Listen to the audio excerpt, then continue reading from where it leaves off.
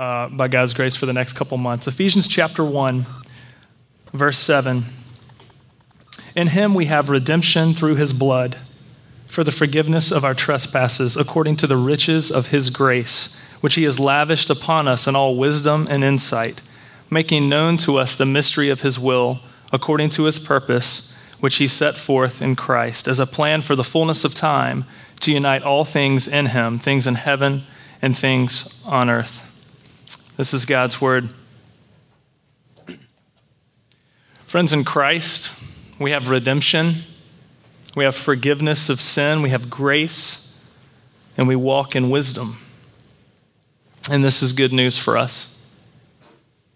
As we've seen the past few weeks in the book of Ephesians, Paul is laying out before the first century church a new identity of what it means to be in Christ. Time and time again, he speaks of what it means to be in Christ or of Christ. He calls the first century church saints in Christ Jesus, faithful in Christ Jesus, being blessed in Christ Jesus, chosen in Christ Jesus, walking holy and blameless in Christ Jesus, predestined and for adoption in Christ Jesus. Time and time again, we see that the identity of a Christian is tied to being in Christ Jesus. Today, we look at what it means to be redeemed. This identity of redemption in and through Christ Jesus. The name redemption is obviously the name of this church, and so you'll know today why we have changed the name from The Well to Redemption Church, because this is a representation of who Christ is, what he's done for us, and the new identity we have as his people. At its core, the definition of redemption means to be ransomed, to be rescued and set free. It's the imagery of somebody being in slavery and then being purchased for freedom. Many of you guys are familiar with the story of Springfield Baptist Church in downtown Augusta. It's the oldest African-American church in the United States. And Springfield is right behind, like Mellow Mushroom, off of Broad Street. And in the mid-1800s, Springfield had a pastor named Kelly Lowe. And their pastor was a slave. And under his care, being a slave, he was also able to still be a pastor. And under his shepherding, God grew that church's congregation to 1,600 people. Now, Kelly Lowe pastored his people well, and by God's grace, they were able to gather enough funds to purchase their pastor's freedom from slavery so that he could be their full-time pastor. And Springfield Church became instrumental in the starting of new churches in this area and throughout the state of Georgia. They helped start a college, a famous college in Atlanta. And it's a beautiful picture of redemption, is having your freedom purchased so that you could thrive in gospel mission. And this is a beautiful picture of redemption, that Christ purchases his people and sets them free to thrive in gospel mission. So as we look at redemption today, I want us to look at the personal aspects of redemption, because we understand that redemption is a personal redemption that's experienced in the context of a community of the redeemed on mission with the good news of redemption. It's important for us to understand that as being redeemed people, we need to see what redemption truly is. Often we can look at Scripture and just gloss over and says, we could just read these verses very quickly and say, in him we have redemption through his blood, but we don't really grasp what redemption is. So over the next few minutes, we're going to look at what it means, 4 little facets of redemption: being redeemed from something, redeemed to something, redeemed by something, and redeemed for something. Redeemed from, redeemed by, redeemed to, and redeemed for. So if we look at Scripture, in verse 7 again, we'll see, in him we have redemption through his blood, the forgiveness of our trespasses, according to the riches of his grace, which he has lavished upon us in all wisdom and insight, making known to us the mystery of his will, according to his purpose, which he set forth in Christ as a plan for the fullness of time, to unite all things to him, things in heaven and things on earth. First and foremost, I want us to see what it means to be redeemed from something. Scripture teaches us that redemption is being set free from bondage. It has this imagery of being forgiven, being released. And we see the Scripture tells us time and time again that we are in bondage to sin and also in bondage to the law. And this imagery comes from the book of Exodus. When you see in history, God's people were in bondage and slavery in Egypt, and God came down, and through his power, through his might, by his grace, by his goodness, he set his people free and took them to a land that he had promised them. In the same way, you and I are in bondage to sin.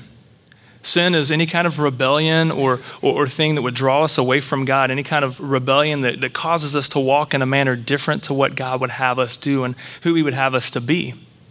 And so we understand that in Christ and through Christ, by his blood, we have redemption. We are set free from the bondage of sin. We are set free from the bondage of things that would entangle us in rebellion.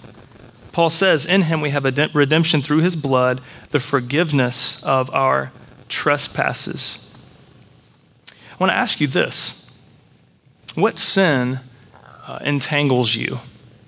I mean, what rebellion, how does rebellion play out in your life? I mean, maybe it's actions, maybe some things that you do that you know are unhealthy, that are unwise, maybe immoral, unethical. When we read scripture, you say, I know this is what God wants me to do, but I'm going to do something different. That's sin. But sin goes beyond that. Sin is an attitude of the heart. Sin is not only the actions, but it's the affections that we have. So often we'll say, well, I'm not going to do this bad thing, but instead I'll do this other bad thing, right? At least I'm not as bad as that guy over there, but I'm going to be bad over here, but it's not that bad, right? So turning from one sin to another is not true forgiveness. It's not true redemption. It's just being entangled from one thing and then getting released only to be entangled to another. So what is it what sin manifests in your life, not only in your action, but in your attitude, in your affections? What is it that drives you from day to day? Friends, I want to encourage you that through Christ, we have redemption from our sins. We have forgiveness. We have been released from those things for eternity, yes, but also here and now. You see, to understand having an identity of redemption, that in Christ we are faithful saints, in Christ we are forgiven, we are blessed, we are chosen, we are adopted sons and daughters, so that we be holy and blameless, that we have been redeemed. We have to understand that this is an identity that we embrace as God's people, that we no longer walk in the manner of being entangled in sin. That does not define us anymore. But being set free from that, we walk in a manner of being redeemed. In Galatians 3:13, Paul writes this, Christ redeemed us from the curse of the law by becoming a curse for us. For it is written, cursed is everyone who is hanged on a tree. Friends, through Christ, by his death, we are set free from the bondage of sin, the eternal penalty of sin, but the sin of how it affects us here and now in our actions, in our attitudes, and our affections. In Christ, we are free from the bondage.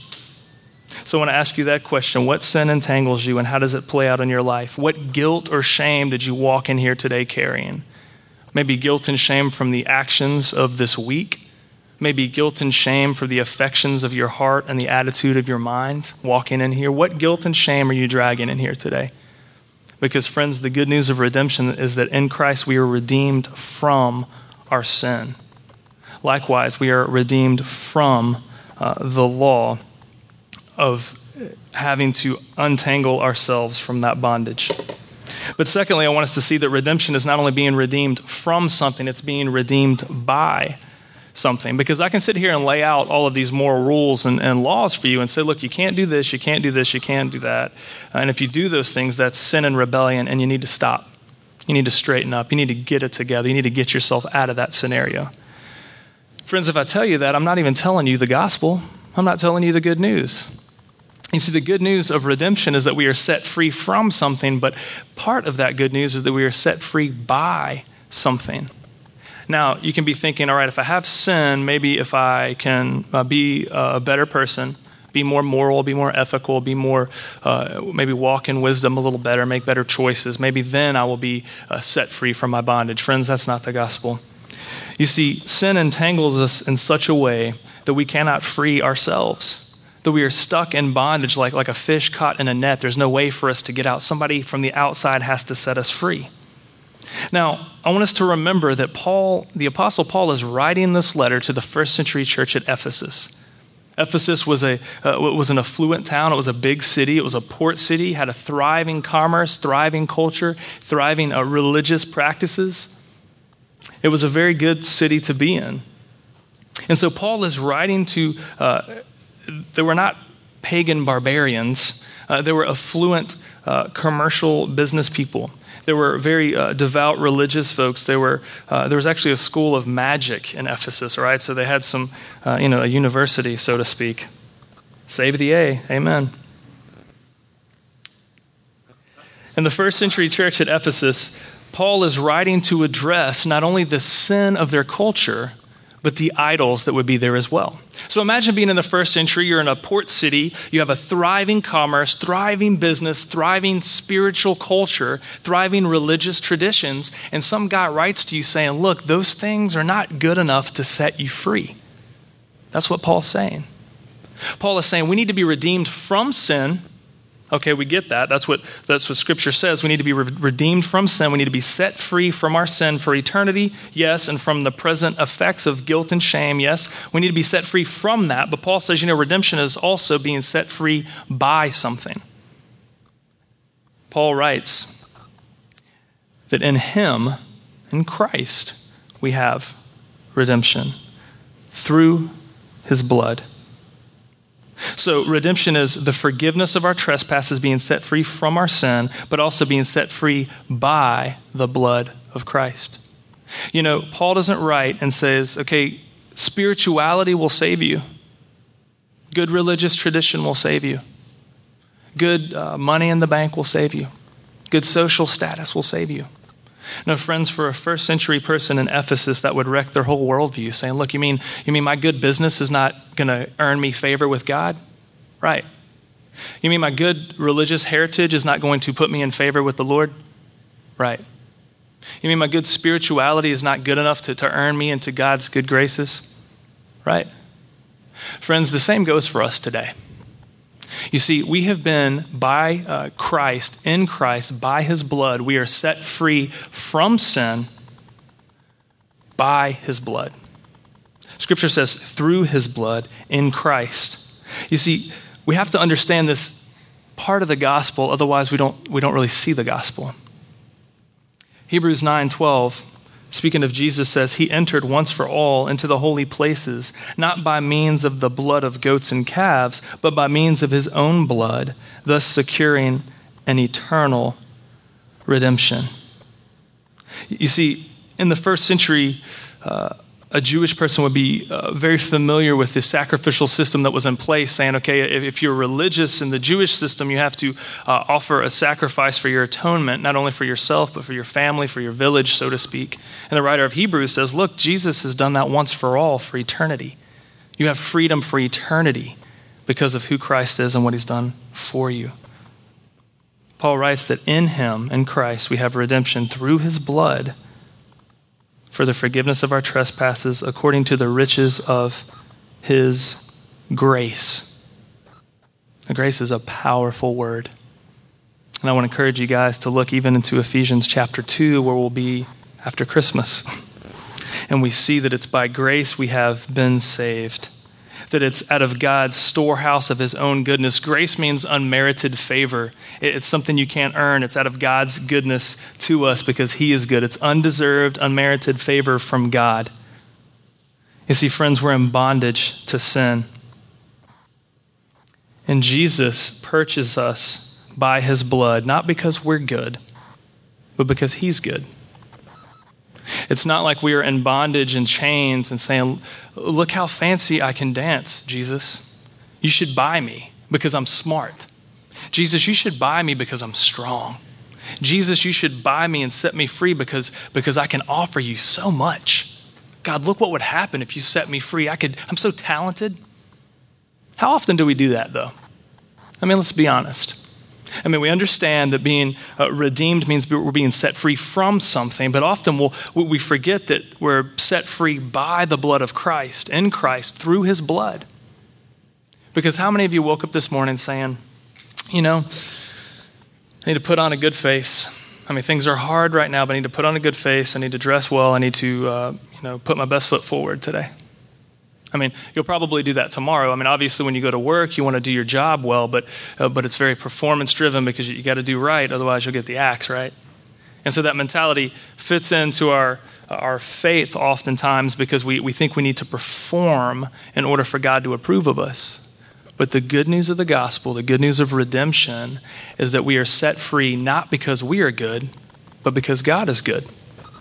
We are set free through Jesus' blood, not our spirituality or tradition. We are set free by the riches of his grace, not the merit of our own performance.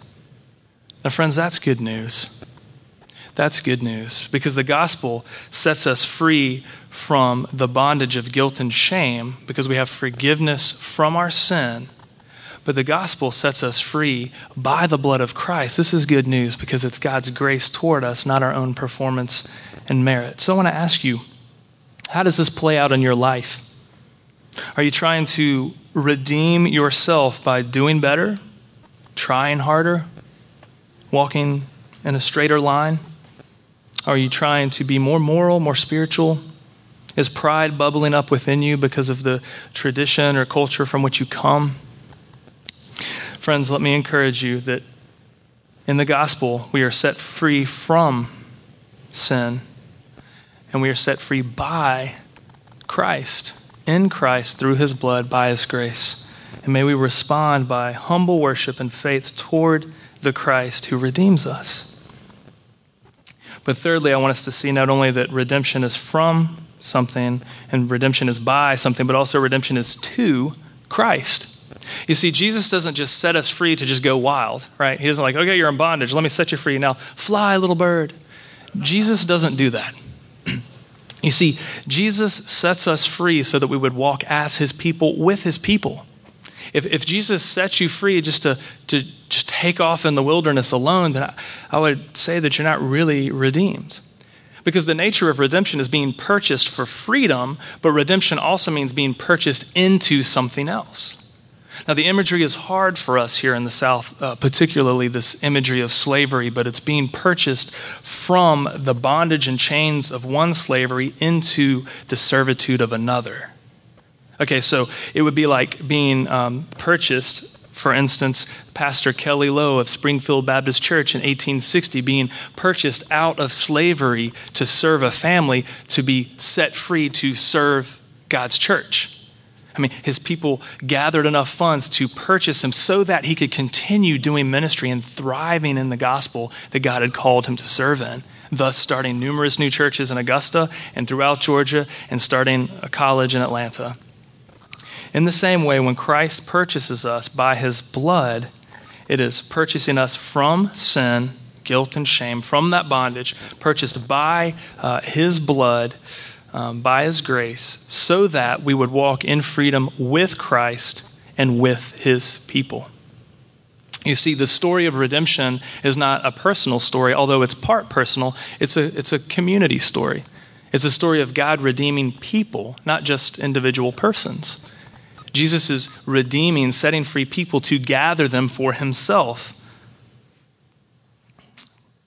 Like Titus 2:14 tells us that Jesus gave himself to redeem us from all lawlessness and to purify for himself a people for his own possession. 1 Peter 2:9, you were a chosen race, a royal priesthood, a holy nation, a people for his own possession.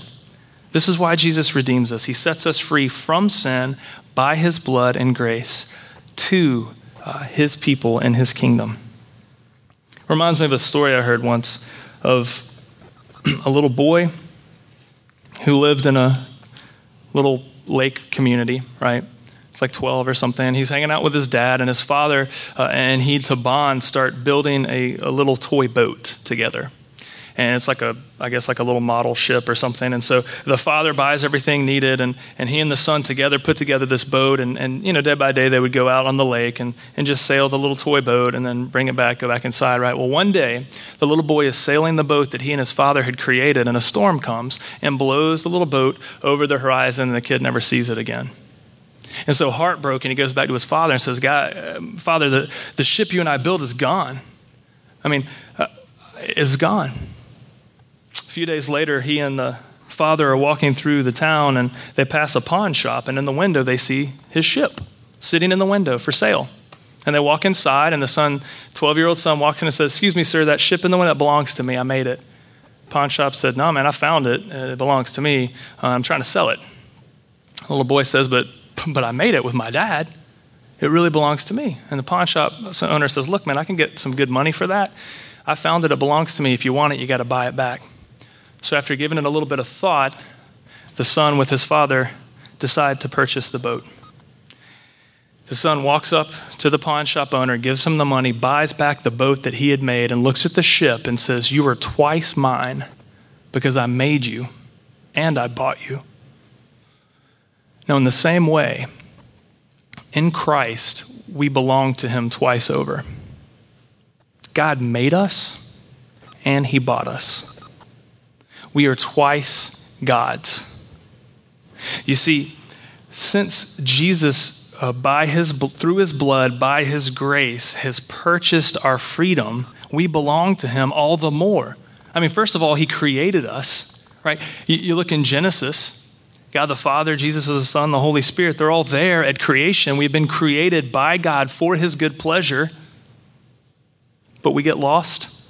So Jesus comes to buy us back, and we are twice his. It's a great picture of redemption because we are redeemed from sin. We are redeemed by Jesus through his blood, by his grace. We are redeemed for Christ and with his people. And fourthly and finally, I want to say that redemption is not only being from, by, and to, but it's for something. You see, Jesus purchases us for a purpose. We are set free from sin. We are set free by his blood. We are set free to be Christ's possession with his other people. But we are set free, redeemed for the proclamation and demonstration of this good news.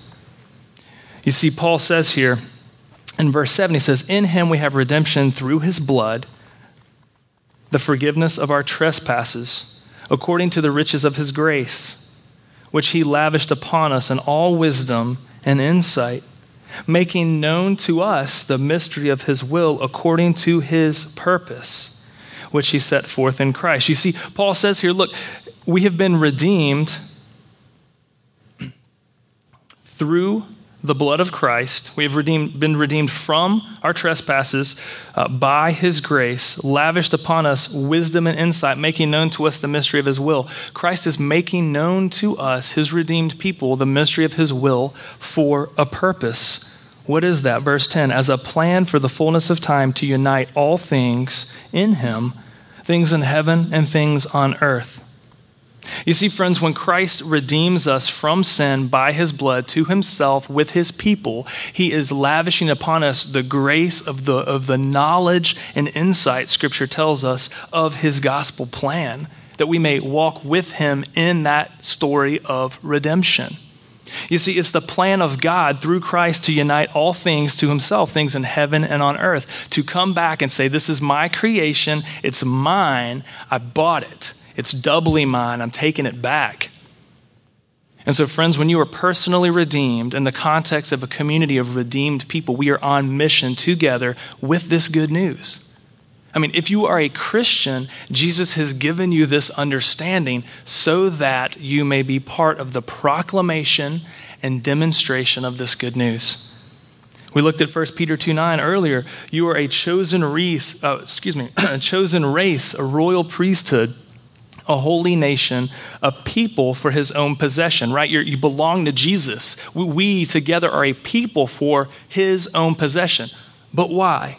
That you, plural, you may proclaim the excellencies of him who called you out of darkness into his marvelous light.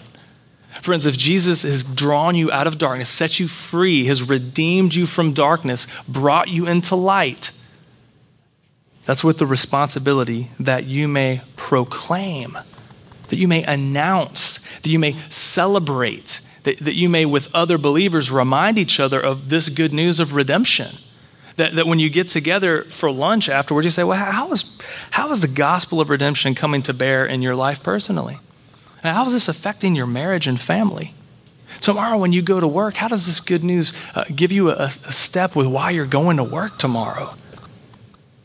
That's good news to proclaim. And when you get there and you go home today and you see your neighbor who is a total pagan, you get home and they're just doing whatever, being mean to you, maybe you could love them and somehow subtly proclaim what God is doing in your life. It can come out in very subtle ways. Titus 2:14 also speaks of Jesus giving himself for us to redeem us from all lawlessness and to purify for himself a people for his own possession. Again, we are redeemed from sin and from the law, from guilt, from shame, from pride.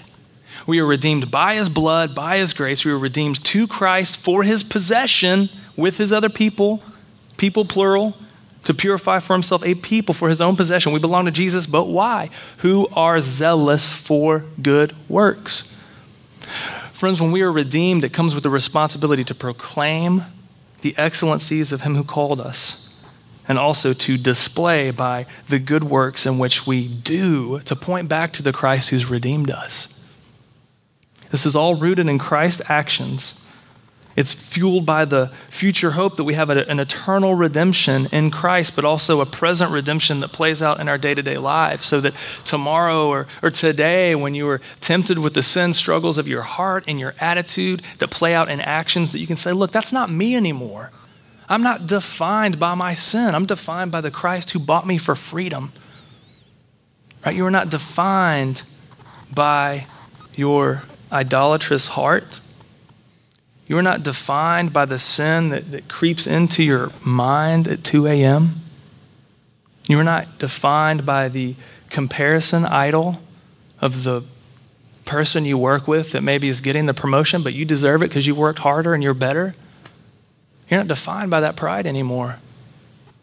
You're not defined by the neighborhood that you live in, and maybe you're having a hard time meeting friends, and you're like, dude, I just want to be a part of this community. And they're saying, no, we're going to keep you at arm's length.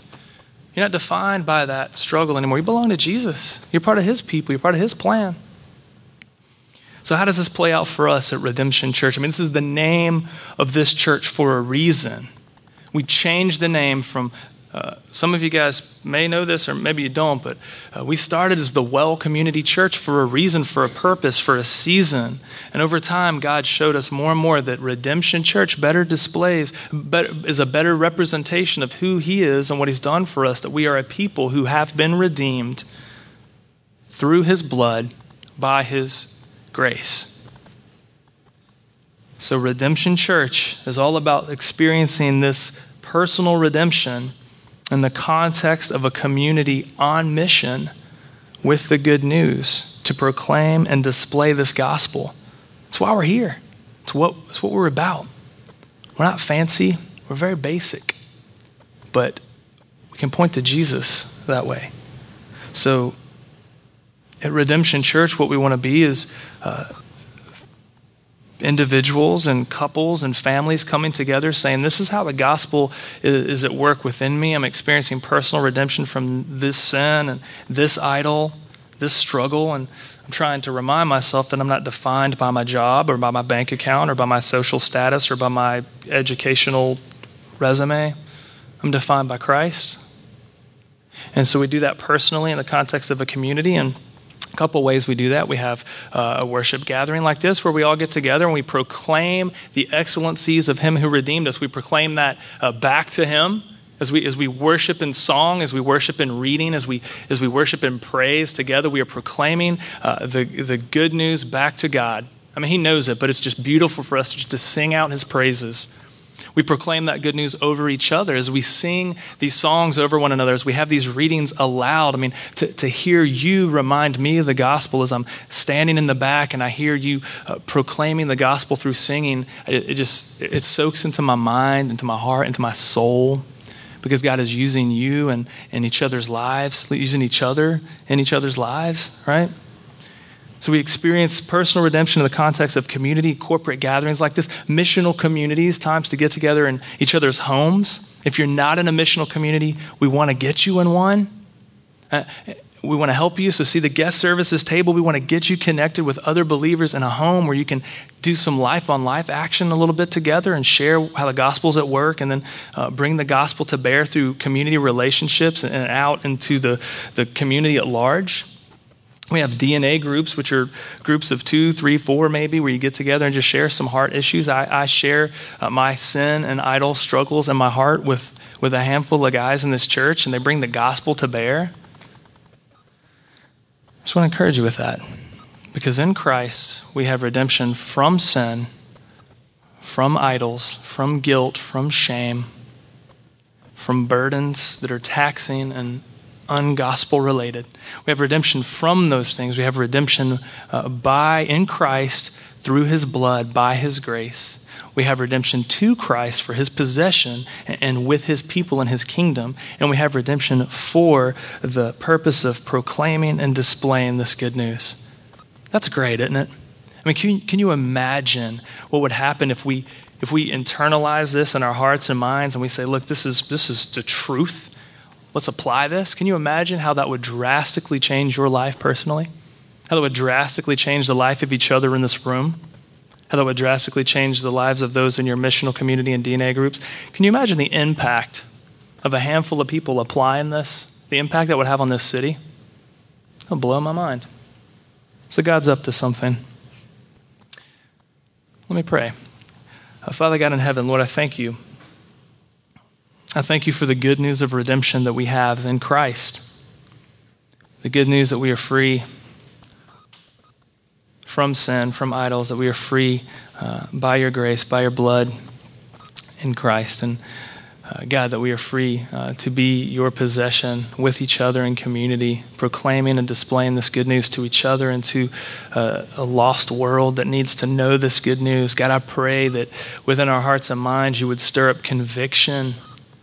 God, that we would repent, that we would turn from our sin, from our idols, God, that we would rest in you, Jesus, that we are no longer defined by the guilt and shame of our past, that we are no longer defined of the pride and idols of our current, present struggles, and Lord, that we are eternally defined by who you are and what you've done for us, Jesus.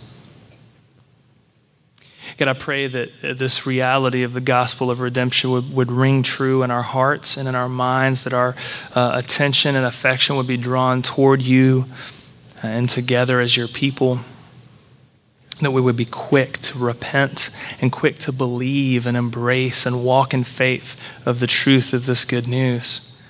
God, I pray that in all things, you would receive all the glory and praise, that we would receive great joy as your people, resting in you. We belong to you. What good news that is. And God, that we would be ignited with a passion to proclaim and display this great news of redemption. God, we ask these things in Christ's name. Amen.